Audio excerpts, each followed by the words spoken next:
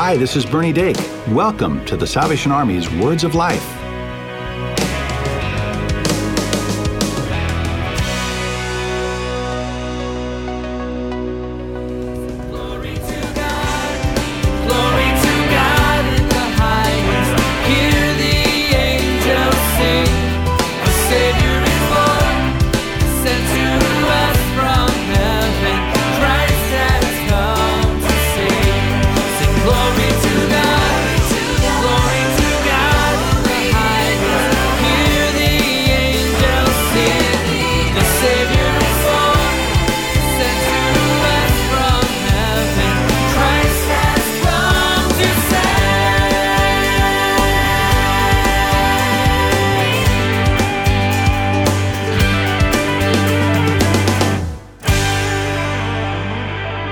Merry Christmas, everyone, and welcome back to Words of Life. I'm Bernie Dake. And I'm Cheryl Gillum. From all of us here with Words of Life to you and your families, we pray that you've had a peaceful, beautiful Christmas day yesterday.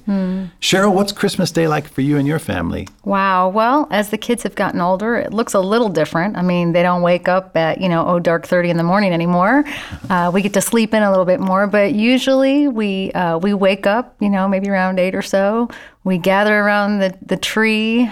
We have some special time together, focusing on what the real meaning of Christmas is, probably reading Luke 2 and all that good stuff. And then we open up presents and we have a wonderful breakfast together. Man, what time is breakfast? Maybe we'll show up at your house?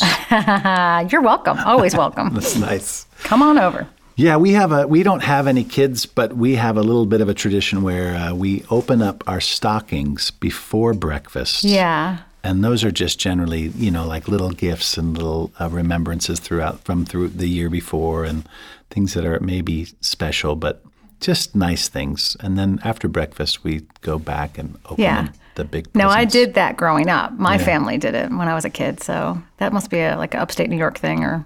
Yeah, maybe.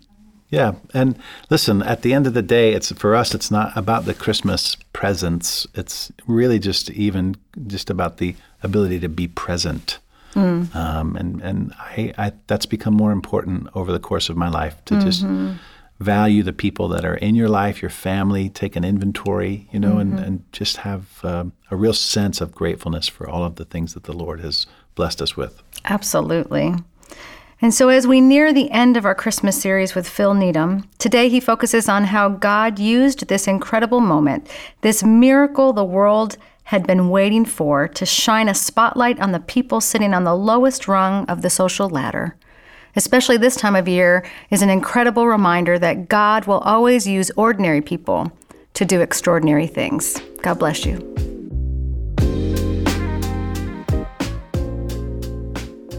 Hello, this is Phil Needham, and I'm continuing the series that runs through Advent and Christmastide. Today, let's talk about shepherds. And we may want to be thinking about Luke 2, 8 through 20. On Christmas Day, we celebrate the miracle we've been waiting for. We call it the miracle because for the first and only time in human history, God and man became one. We also call it the miracle because all the miracles that ensued over the course of Jesus' life were made possible by this one miraculous birth. The whole story of Jesus is the continuation of this miracle we call incarnation, the enfleshment of God, Emmanuel, God with us, Jesus, Son of God and man. We should say also that this miracle of miracles came at quite a peculiar time. The very location of Jesus' birth does not suggest suitability for an important event in history. We'd expect the Jewish Messiah would be born in Jerusalem, the center of Jewish faith and worship. Instead, Luke's gospel spotlight travels to little Bethlehem, and not to its better homes and inns, but to a stable. As if all this wasn't odd enough, things get downright weird as Luke leads us from the humble birthing stable out to even more obscure terrain, where the only people who are tough and desperate enough to hang out are crude herdsmen, in particular, shepherds. We're talking the lowest rung on the social and economic ladder, the humblest of the poor. We're talking coarse, dirty, and smelling of sheep, people unaccustomed to civilized worship and holy living. The last group you'd want at your nice family gatherings. The angel of the Lord shines the spotlight on them. In order to find worshipers and witnesses of this never-before-seen God in human flesh of a baby, the angel goes out looking and finds shepherds. He scrapes the bottom of the barrel of humanity, people who know practically nothing about Scripture and rarely go to worship, if at all. As hardened as these outdoor herdsmen are, watch their reaction when the angel shows up and showers them with glowing glory. They're scared stiff. Their rugged fortitude has not prepared them for this. They are probably temporarily blinded by the glory. Then the angel says what the angels love to say. Don't be afraid. And then he delivers the message. I've got good news. Wonderful, joyous news for everyone. In other words, even and especially for you shepherds. Your Savior is born this very night. Christ the Lord. Go and see. It's not far from here.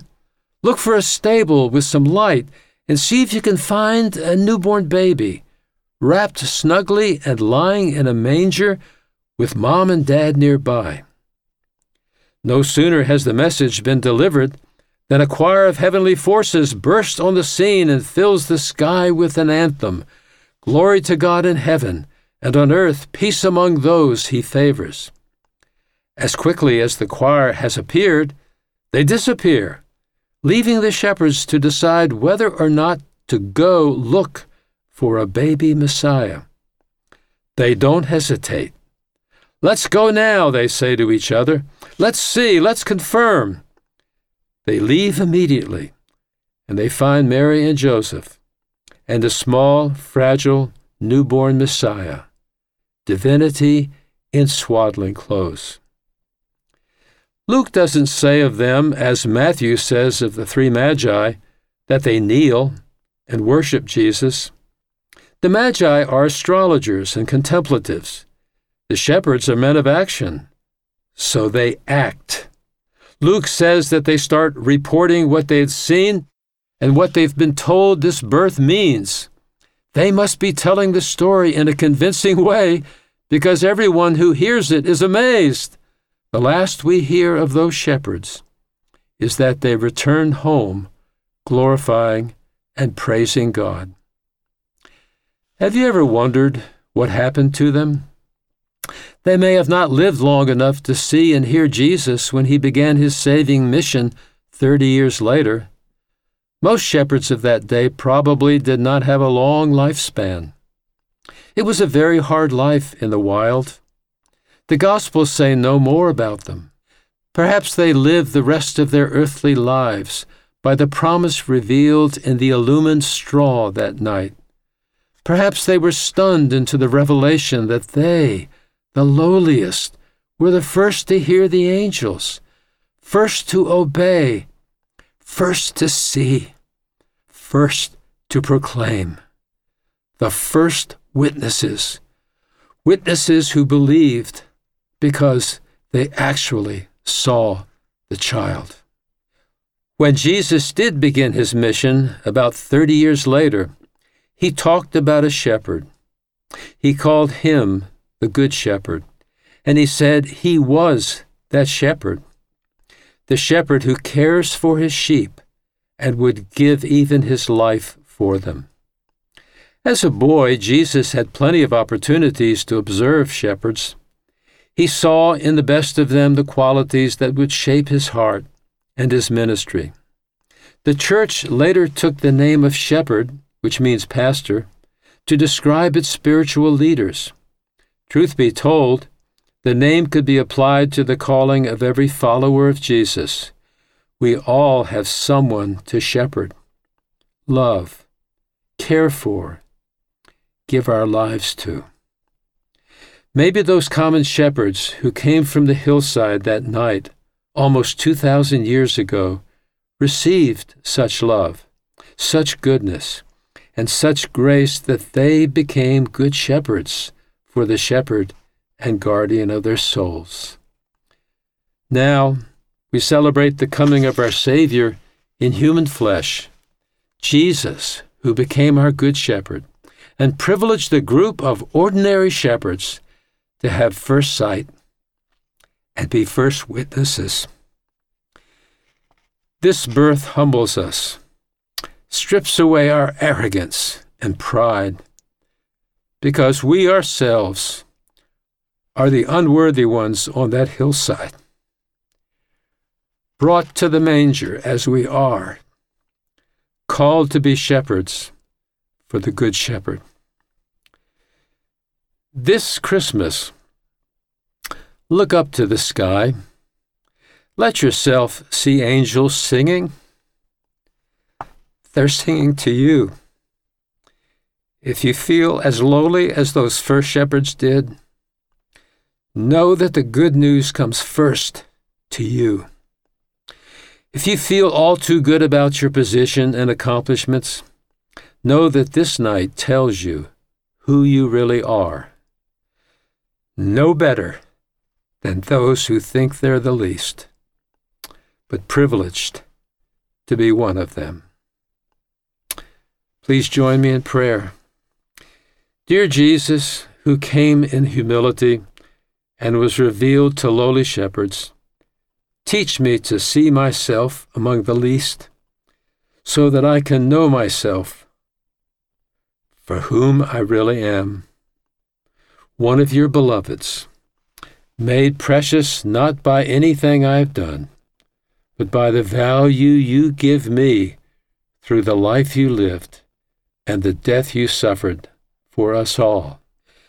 This Christmas, I come again to the stable of your birth, awed by the miracle, overwhelmed by your presence right here with us.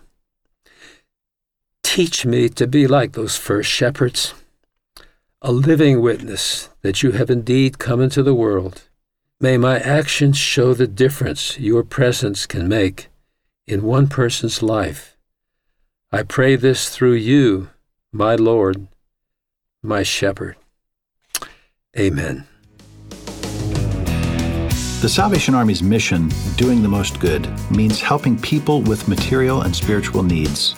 You become a part of this mission every time you give to the Salvation Army. Visit SalvationArmyUSA.org to offer your support, and we'd love to hear from you. Email us at radio@uss.salvationarmy.org.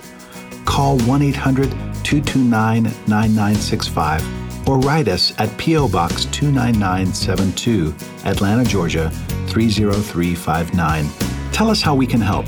Share prayer requests or share your testimony. We would love to use your story on the air. You can also subscribe to our show on iTunes or your favorite podcast store, and be sure to give us a rating. Just search for the Salvation Army's Words of Life. Follow us on social media for the latest episodes, extended interviews, and more.